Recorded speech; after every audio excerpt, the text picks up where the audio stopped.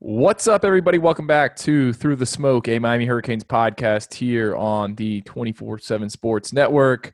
I'm Andrew Ivins, joined as always by David Lake. David, last podcast I said maybe we'll podcast again if Miami gets another commitment, and that's happened. We've seen two more 2021 recruits jump into the boat over the past 4 days. So that gives Miami 3 commits in 6 days. We're going to get into that this episode. We're also going to talk a little NFL draft, since that was like the biggest sporting thing that's happened in really 2 months. Before we get into that, David, how you doing? Doing well, yeah. It was nice to get that sports fix for 3 days with the NFL draft. I think I pretty much watched every single minute of the coverage, but it was fun. I enjoyed it. We'll get into the Miami guys here in this podcast, but happy for the guys that got picked. And I think some of the undrafted free agents landed in some interesting spots, which we can dive into too later on. But yeah, they got some momentum on the recruiting trail as well, and let's go into that right now.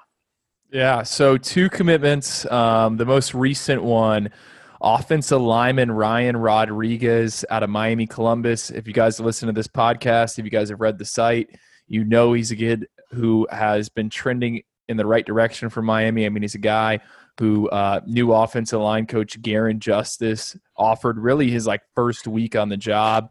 He announced Monday night that he's not going to take any visits anywhere else. He's shutting it down. And he's going to commit to Miami. David, I know you think this is a monster addition, and I think that's because he has he's ranked as the number 5 center by 24/7 Sports in the country right now. So he's a top 5 kid at his position. Yeah, I mean, just the nature of ranking centers, right? The majority of them are going to be 3 stars, because I think when the fans go to his recruiting profile on 24/7 Sports, they're going to see that he's a 3-star and wonder, why is Andrew and why is David showing him so much love? Well, just in general, centers don't necessarily get ranked super high, but look at where he ranks by the position in the country. He's number 5. I think, we're going to touch on this theme a lot, I feel like, this offseason, but this is an example of this COVID weird situation with recruiting for Miami kind of working out in Miami's favor, because pretty much starting right now, this week is when SEC coaches, Big Ten coaches would be flooding South Florida during the recruiting evaluation period. And Ryan Rodriguez would be getting a ton of offers over the next 6 weeks if that was happening. Those visits, coaches aren't allowed to get out on the road right now, so that's not happening.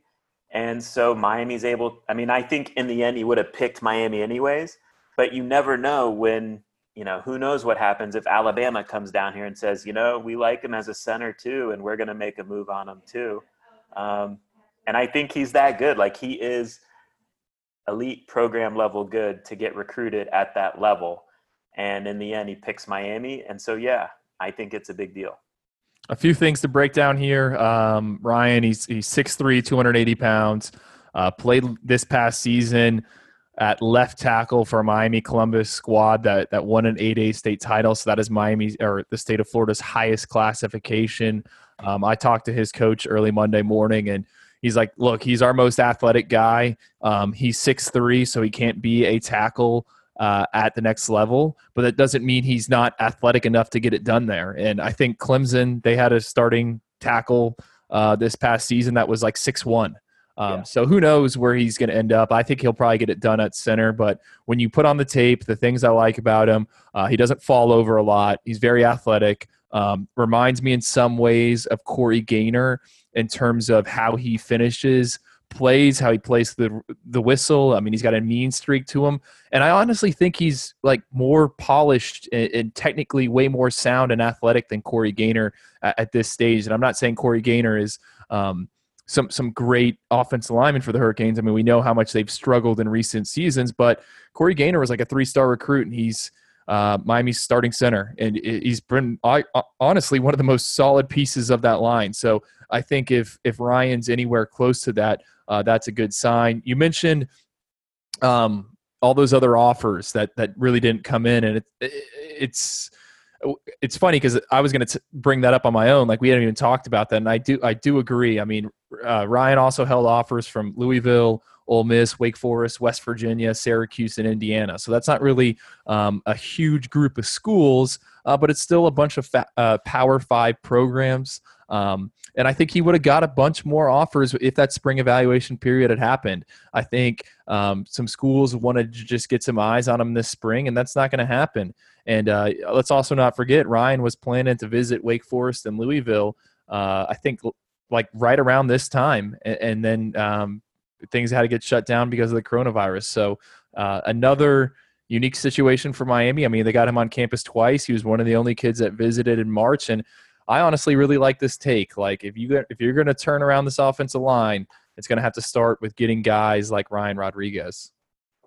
Yeah, so remind us, you touched on it a little bit, but remind us exactly what happened with Garin Justice offering him. It was like, was it his first day going out on the road recruiting for Miami in January, and he offered Rodriguez that day? Yeah, well, it's honestly the last time coaches could be out on the road. So if you remember back in January, Miami had a bulk of its 2020 class in place. They were only chasing after a few guys. So most schools, what they do is they start shifting the focus to the next cycle. And I think the first day Garin Justice was out on the road, he went and he watched Ryan Rodriguez and the rest of Miami Columbus go through a 6 a.m. lift.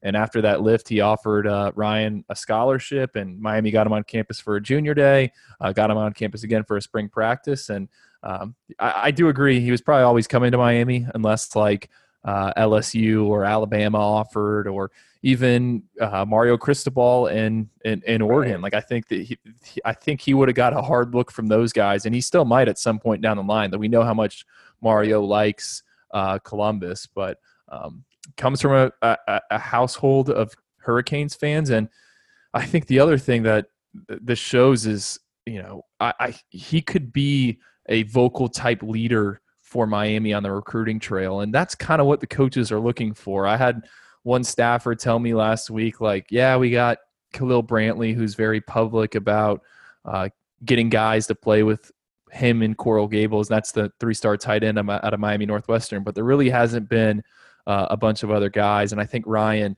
has a chance to kind of become an ambassador of sorts for the Hurricanes.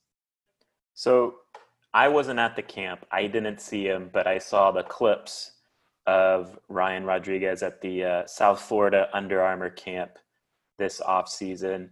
And just from those clips, my main takeaways was, he's a guy who's just very in control when he's pass blocking. Like, that's basically what you want to see during those one-on-ones, is guys who aren't reaching, guys who can play with that balance and redirect their momentum and handle defensive linemen during those one-on-one situations. What do you remember from Rodriguez, his reps during that camp? Well, he went like 14-1. I mean, he didn't lose many reps, and there's going to be a ton of people listening to this podcast and on the message boards and on Twitter saying that it's just shorts and a t-shirt. What does that really mean? And I like those one-on-ones because you can see kind of kids' footwork, how they handle a bull rush, because a lot of guys will bull rush in that situation, which they tell everyone absolutely don't do. And I just think that Ryan plays with good leverage. I mentioned earlier, he's not sloppy. I mean, if you put on the tape, like, he's not falling over.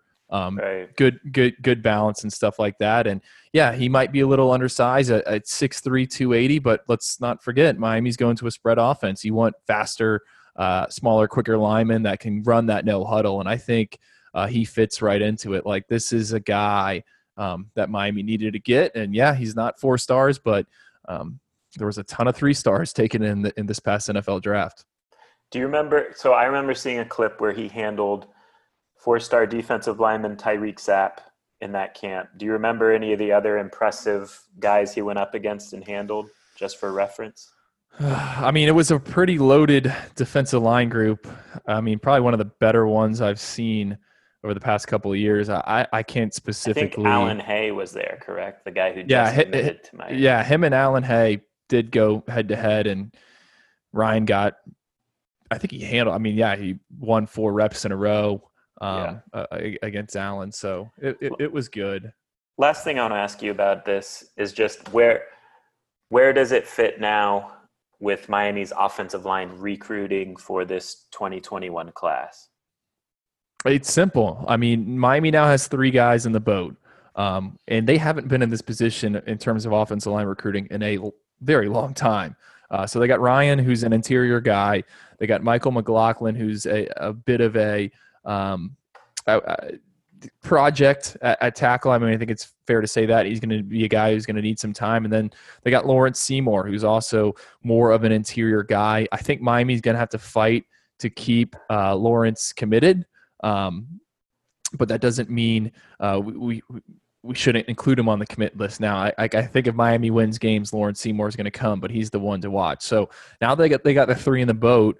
This allows Garin Justice to kind of look to bring a big fish in. Go see what you can get. I mean, they're in contact with 5-star offensive tackle Tristan Leah. There's a kid named Terry Wells out of Arkansas that they are also looking to bring in for an official visit. So I think now that you got these 3, I mean, you do what you can to keep them committed, but now it allows you for whenever you can get back out on the road to go see maybe some of these more high profile targets in other parts of the country. And you always keep your eyes open for late bloomers and developers. There's a kid I like at Fort Lauderdale, Stranahan, Kareem Harden. He's got some group of 5s, low level Power 5 offers. I think he's a guy who Miami was going to really get some eyes on this spring. Maybe now that happens during a summer camp, but I think this just allows Miami to breathe, not panic, and see what else they can go out there and get. I think too, I mean, this might be a little bit of a reach for a take, but I think too, the more offensive linemen you can have in your class that are good, that are respected, and if you're still searching for that quarterback to join your class, that doesn't hurt your case, is what I'm saying. So Miami's in a position where they're still trying to find that high school quarterback to add to the class, whoever that's going to be. And quarterbacks do look at that. They look at the receivers that is in the class that they're going to be in, and they also look at the offensive line. And I think if I was a quarterback recruit, I would feel fairly good about where things are with Miami's offensive line recruiting right now. It's a good point, especially when you have Jalen Rivers from Yeah. last cycle as well. So should we talk about the other commit Miami landed? Yeah, let's talk about number 2 in the group, Malik Curtis, a 3-star athlete out of Fort Myers, Bishop Verrett. Is that how you say it? Bishop Verreau. Verreau. Yes. It's a Catholic school, and I would assume that's French, but yeah, Bishop Verreau. Okay, now I know. This one kind of came out of not really nowhere on Saturday really in the middle of the NFL draft. He's a guy who I think we, as a site, had written about back in the spring. Miami, or back in the winter, I should say. Miami offered him in January. They were trying to get him on campus for the junior day. That didn't happen. There was talks of him coming to a spring practice. That didn't happen. But the staff decided to take his commitment after talking on the phone with him and his parents. I think the easiest way to describe Malik is as a dangerous return man. Yeah. Returned 4 punts and a kickoff for a touchdown as a junior. That's after scoring 3 times in the return game as a sophomore. This guy's electric and dynamic with the ball in his hands. He claims a 4.48 in the 40-yard dash on the lasers. I'm still trying to verify that time, but he is a 11-1 kid in the 100-meter dash.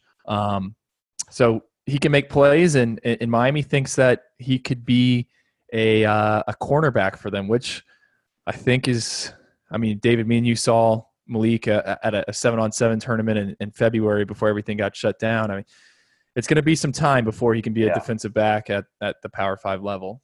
So I think Right. I think you nailed it in terms of the way he should be viewed. I think is as a 4-year returner, which if he pans out that way and is a productive guy simply as a returner for 4 years, then you've gotten your value in that scholarship in my mind. We've seen, with KJ Osborne last season, averaging 16 yards per punt return. I mean, every college coach in the country would take that field position flip on special teams, 16 yards a pop. I'm not saying Malik Curtis is going to do that, but those guys are more valuable than fans realize. And, I think in terms of what to expect defensively, it's similar to like a Marcus Clark-ish type take from the class of 2020. I think Clark's probably even more further along than Curtis. And I think in our mind, Clark is also a project as well at corner. I just think Curtis is probably going to take even longer. And look, that's fine. If you still take guys whose timeline to play at the college level is sooner than Curtis, then it's going to be okay. If you're not banking on Curtis playing right away on defense, it's really not that big of a deal. And you get 3 or 4 years to develop him, and we'll see what it looks like on defense in that sense in 3 or 4 years. But simply as a returner, I do think he's worth a scholarship and worth a take. I'm okay with it in that sense. I think he's got some like Travis Benjamin too. Well, he kind of looks like Travis Benjamin in terms of body, but similar return skills. And, when Miami was winning games, they had dynamic guys back there on special teams. So I get it. One other thing I wanted to point out with Malik Curtis, and I'd kind of heard this a few months ago in regards to another prospect, but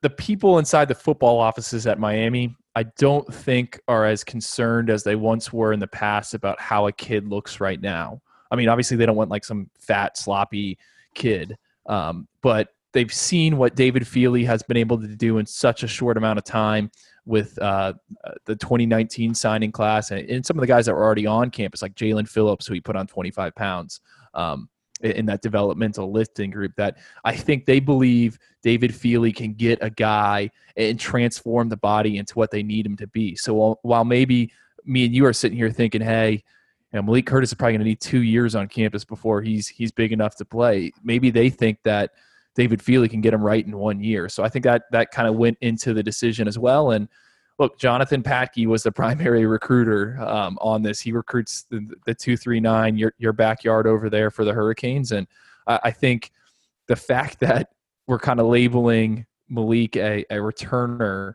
and Jonathan Patke being the special teams coordinator kind of ties in together. Yeah, it makes sense. And you've hit the nail on the head here.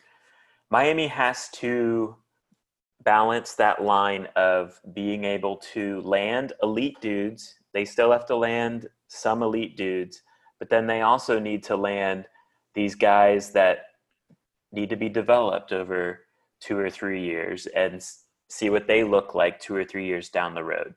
I think Malik Curtis is in that development category, and there's nothing wrong with that. But on top of that, Miami needs to land elite dudes still at the position, and we'll see if they can get it done. If they can, then yeah, taking a guy like Malik Curtis is going to make even more sense. So I'm not down on the take at all. I like it. I think Manny Diaz wants to have a developmental type program at Miami, and he understands you still got to win big time recruiting battles. But this, in my mind, is definitely more on the developmental side of prospect. All right, we're going to take a quick break here. On the other side, we're going to talk about the NFL draft, and I'm also going to talk about kind of maybe why I like the Malik Curtis take even more. Survivor 46 is here, and so is On Fire, the only official Survivor podcast, and we have a twist this season.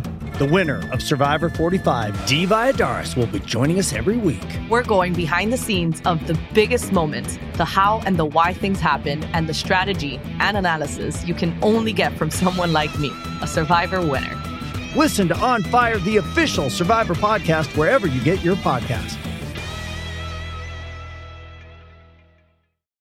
CBS Wednesday. We have so many cool, diverse people from different backgrounds, different beliefs, different upbringings, and it just keeps growing.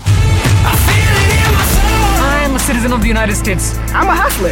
I'm a big Taylor Swift fan. I'm the queen of the tribe. I am playing whatever role I gotta play. I'm gonna play this game full speed. I ain't going down like no punk. A new Survivor Wednesday on CBS and streaming on Paramount Plus. All right, guys, we are back. David, NFL draft was basically the entire weekend. I'm like you. I watched a ton of it. My girlfriend was shocked that it went till midnight on Friday night. She was not happy.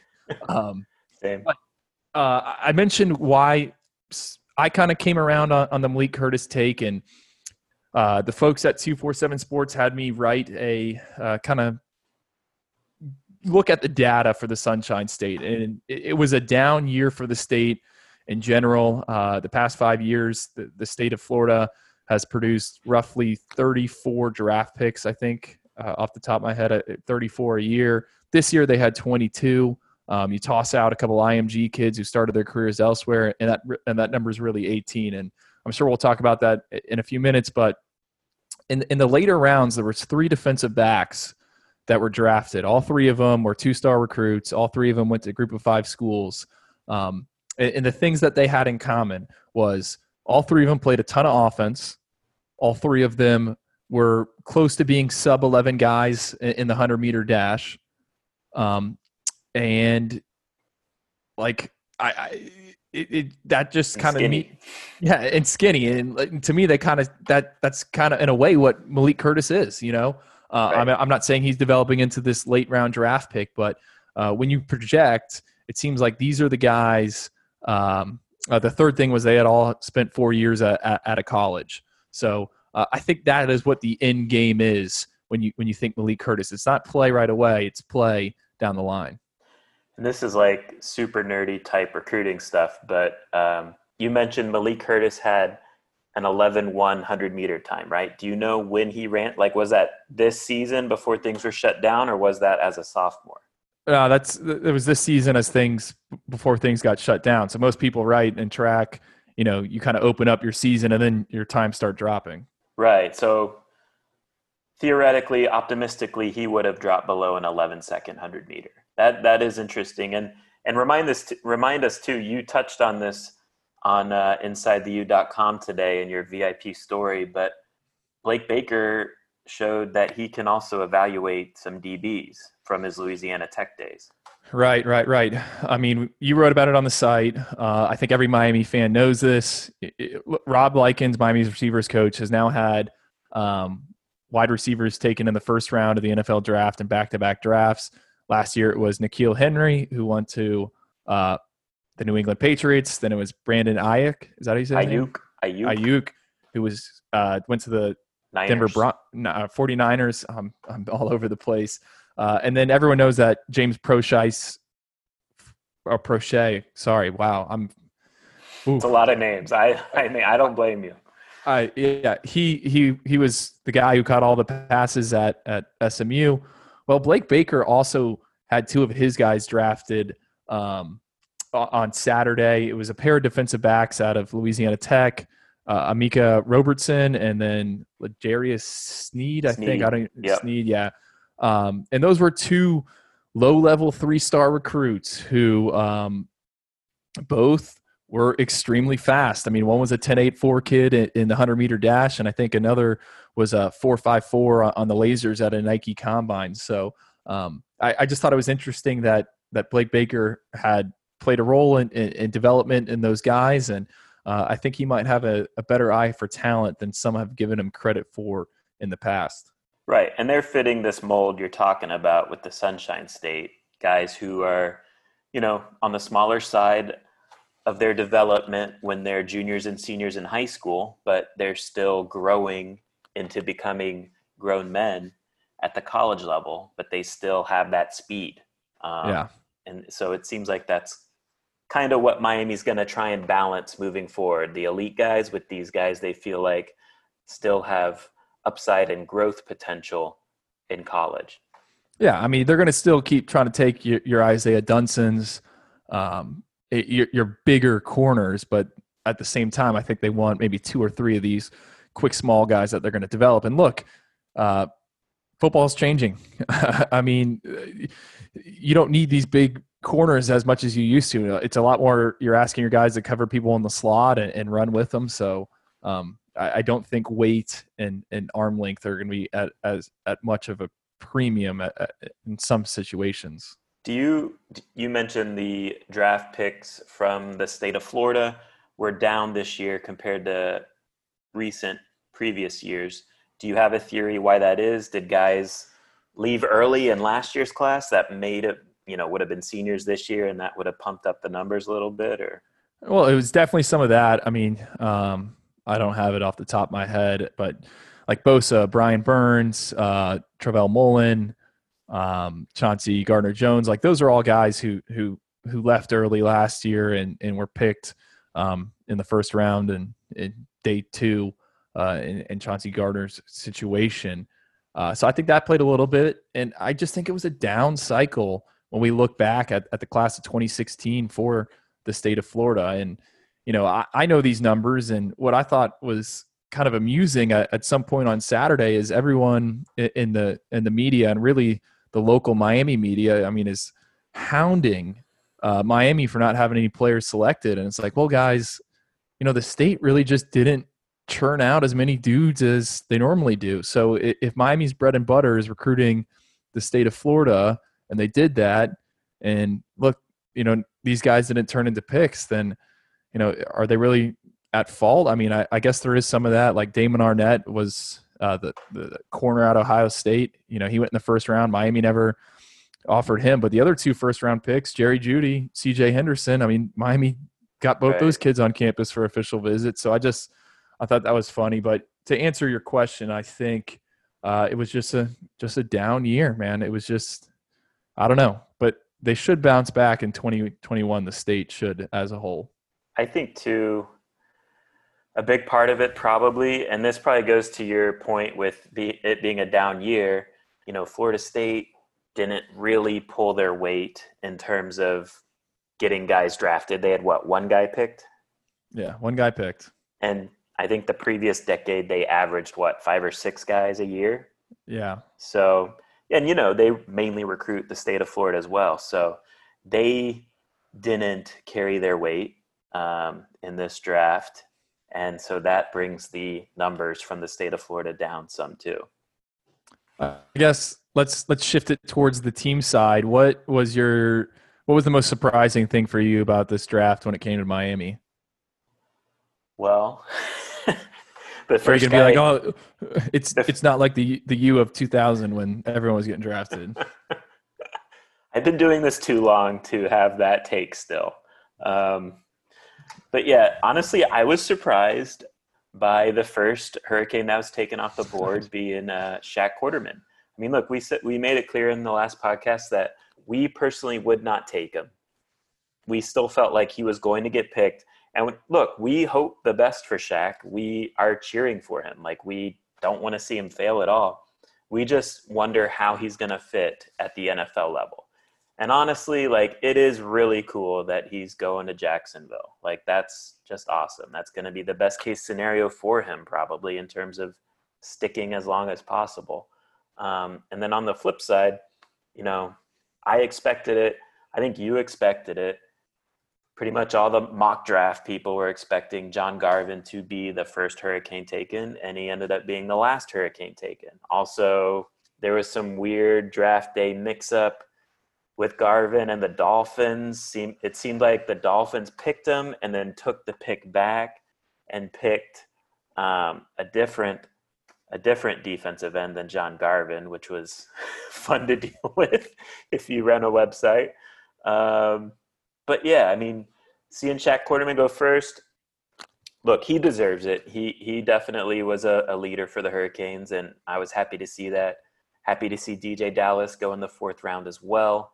It's definitely going to be cool to see him and Travis Homer, who are extremely close, in the same backfield in Seattle. So, good vibes all around. KJ Osborne, who, I was banging the table for in a video with Gabby that we put on the site. Like, I didn't expect him to get drafted, to be honest. So to see him picked in the 6th round just shows that good work is rewarded. And yeah, those are pretty much all my draft thoughts for the guys who were picked. Yeah, I have to agree. Was pretty shocked when we Shaq Quarterman's name flashed up on the screen in the 4th round. I read somewhere he's the first homegrown product that the Jags have taken since 2006 when they took D Webb. It was a former corner from cool. Florida. So it's pretty cool. I agree with you on the KJ Osborne thing. I don't know if I said it on this podcast or whatnot. I mean, but if people are really going to draft Jeff Thomas over him, I mean, that to me just sounded crazy. Yeah. And he's going to stay. He's going to stay on that roster for more years than people think. Watch. Which free agent caught your attention? Well, I want to point out you discredited KJ there. You said 6th rounder. He was actually a 5th rounder pick. I think that really matters a little bit. Sorry. Yeah. I will say found it interesting that Trayvon Hill wasn't drafted. I think he's a guy who the Senior Bowl and Combine really hurt him, and he probably needed a pro day. So to see him ended up on the Patriots was interesting to say. And then Jeff Thomas signing a free agent deal with the Pats was also interesting. What is your take there? Well, I'll say this. I think if there is a chance that Jeff Thomas sticks in the NFL and has a long career, it's because he goes to an organization like the Patriots that helps him mature and take things more seriously, because the NFL is sink or swim, but the Patriots culture takes that to another level. Like, they are not going to coddle Jeff Thomas, and either he's going to be up for the challenge or he's going to be out of the league. I think, you look at the Patriots roster, it's a great opportunity for him to stick just from a pure talent standpoint, but he's going to have to be mature and be willing to work, which, was kind of an up and down process with Miami. There's no denying his talent. I know on social media, a lot of Miami fans were like, man, remember when Jeff Thomas ripped up all these LSU DBs that are getting picked high? Which is true. He put on a show in that game against that talented LSU secondary. But yeah, going back to the Patriots, it makes sense by both directions. The Patriots, they take chances on guys like Jeff Thomas, and if it works out, great. If not, they move on quick. And Jeff Thomas, he's got a chance to show what he's going to do. I will say Trayvon Hill, this is purely luck, but leading up to the draft, I was doing the best NFL team fits for Trayvon Hill, and I threw out the Patriots. Yeah, just because, they like those hybrid type guys like Trayvon who can line up. Trent Harris. Right. So he can line up a lot of places in a front 7. And so I wouldn't be surprised if he sticks too on the Patriots in some capacity, whether that's practice squad or actually makes a 53-man. It'll be interesting.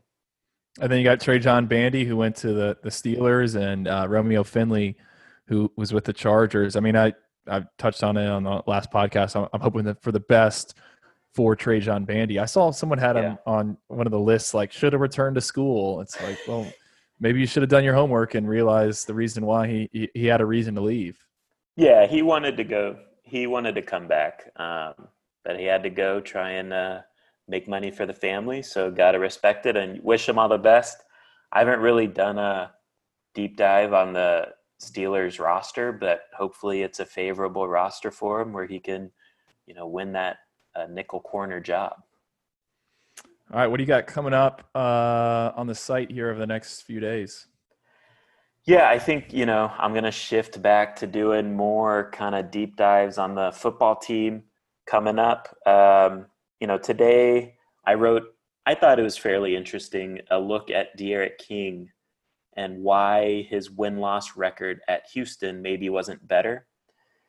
Basically, the reason boils down to Houston had some trash defenses. Wasn't D'Onofrio calling one of them? Yes, correct. But, I mean, you look at the numbers, like in the losses, he's still averaging like 240 passing yards a game, 80 rushing yards a game, 2 passing touchdowns and a rushing touchdown per game, and like 4 total picks in his 8 losses. So he's doing his part. But the Houston defense was averaging like allowing an average of like 35 points per game in those games. And if you look at what Miami's done since Manny Diaz arrived in 2016, they've only lost, I believe the number was like 4 games when they allow, or they've only allowed 4 teams to score more than 31 points in a game, which is nothing. That's like over 52 games. They've allowed 4 teams to score more than 31 points. So, basically the point of the article is you combine the offensive production with D'Eriq King, with the defense of Manny Diaz, should be good things coming. So more stuff like that. Hopefully y'all find it interesting. I don't know. We gotta mine for stuff to write about these days, but I'm willing to do it. And I'm learning more too by doing these types of articles. Yeah. Well, all I'll say is stay tuned to the site. And like I said last time, maybe next time we'll hop on the podcast. It's after another commitment. Ooh, tease. All right. We'll talk to you guys later.